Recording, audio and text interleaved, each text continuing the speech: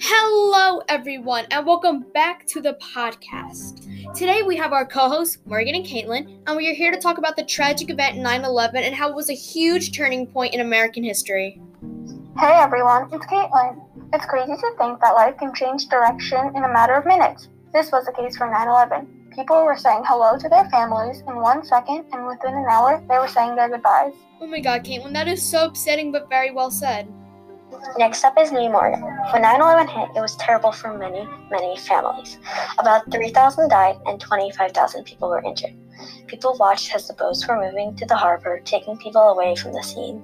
Morgan, that is devastating. I can't believe that those horrible people who were on the plane would purposely crash into the Twin Towers and end innocent people's lives. I can agree, especially people who were even in the buildings right next to the tower. The elevators didn't work, the smoke filled the air, and papers were flying everywhere you looked. All the frontline workers tried to save lives, while knowing their life was at risk. This is a power that is so hard to get. When these people gave up their lives for others, it was heartbreaking having to lose these wonderful people.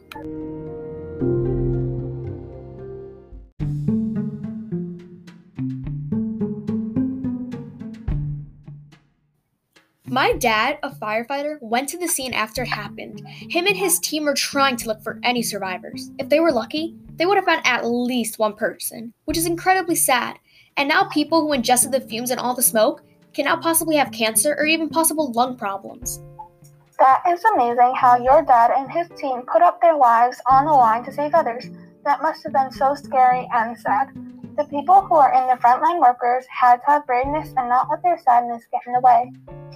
Just like, didn't your mom, Kaitlyn, was in the tower over something like that? Yes, in fact, she was pregnant with my twin brothers. She was on the 45th floor and had to run about 80 flights of stairs. She must have been so scared, or at least I would be. My dad was down the street from it. He did not know what was going on, so he called his friend who's an FBI agent. He told him everything. He walked to every transit to find one that was still working. He saw things and felt bad for all the people that he saw that got hurt or even died. Wow. My mom worked in a building over in New York City too.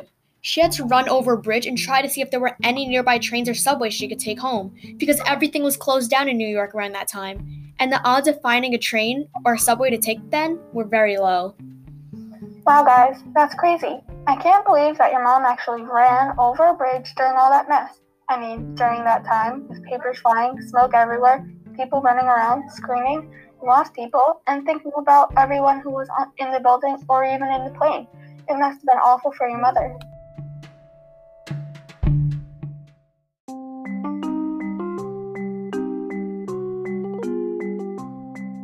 That's true. However, I will say there was a positive outcome with all of this. Families were able to focus more on home life and spend more time with their family. There was a higher church attendance and increased expressions of patriotism, such as the flying of American flags all around the country. Wow, that's impressive. I even have another positive. I mean, everything has to have at least two positive. The positive was that one of the people controlling the planes decided not to hit the Capitol because the passengers influenced him not to, which is amazing. Wow, Morgan, that is amazing. Kaitlyn, is there anything you want to add to that? Yes, actually.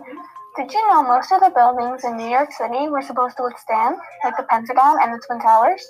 Wow, that is crazy. Tell me about it. The passengers must have been really encouraging to have that pilot go to a field in Pennsylvania instead of the Capitol. I still can't get over the fact that someone would kill and injure thousands of people. I know, right? Wow, we're so fortunate that all of our family members were okay. Yeah, definitely. I'm so happy my dad was okay and not harmed through all of this, as well as your parents. Honestly, I wouldn't know what I've done if my mother got hurt. I wouldn't be alive. And my life would be so much different. I can't even put that image in my head for all of our parents. Did you guys know that there's a Twin Towers Memorial in New York? Oh, really? Can you describe it and tell us about it? Of course. So in New York, construction workers made a memorial for all the people who died during the Twin Towers tragedy.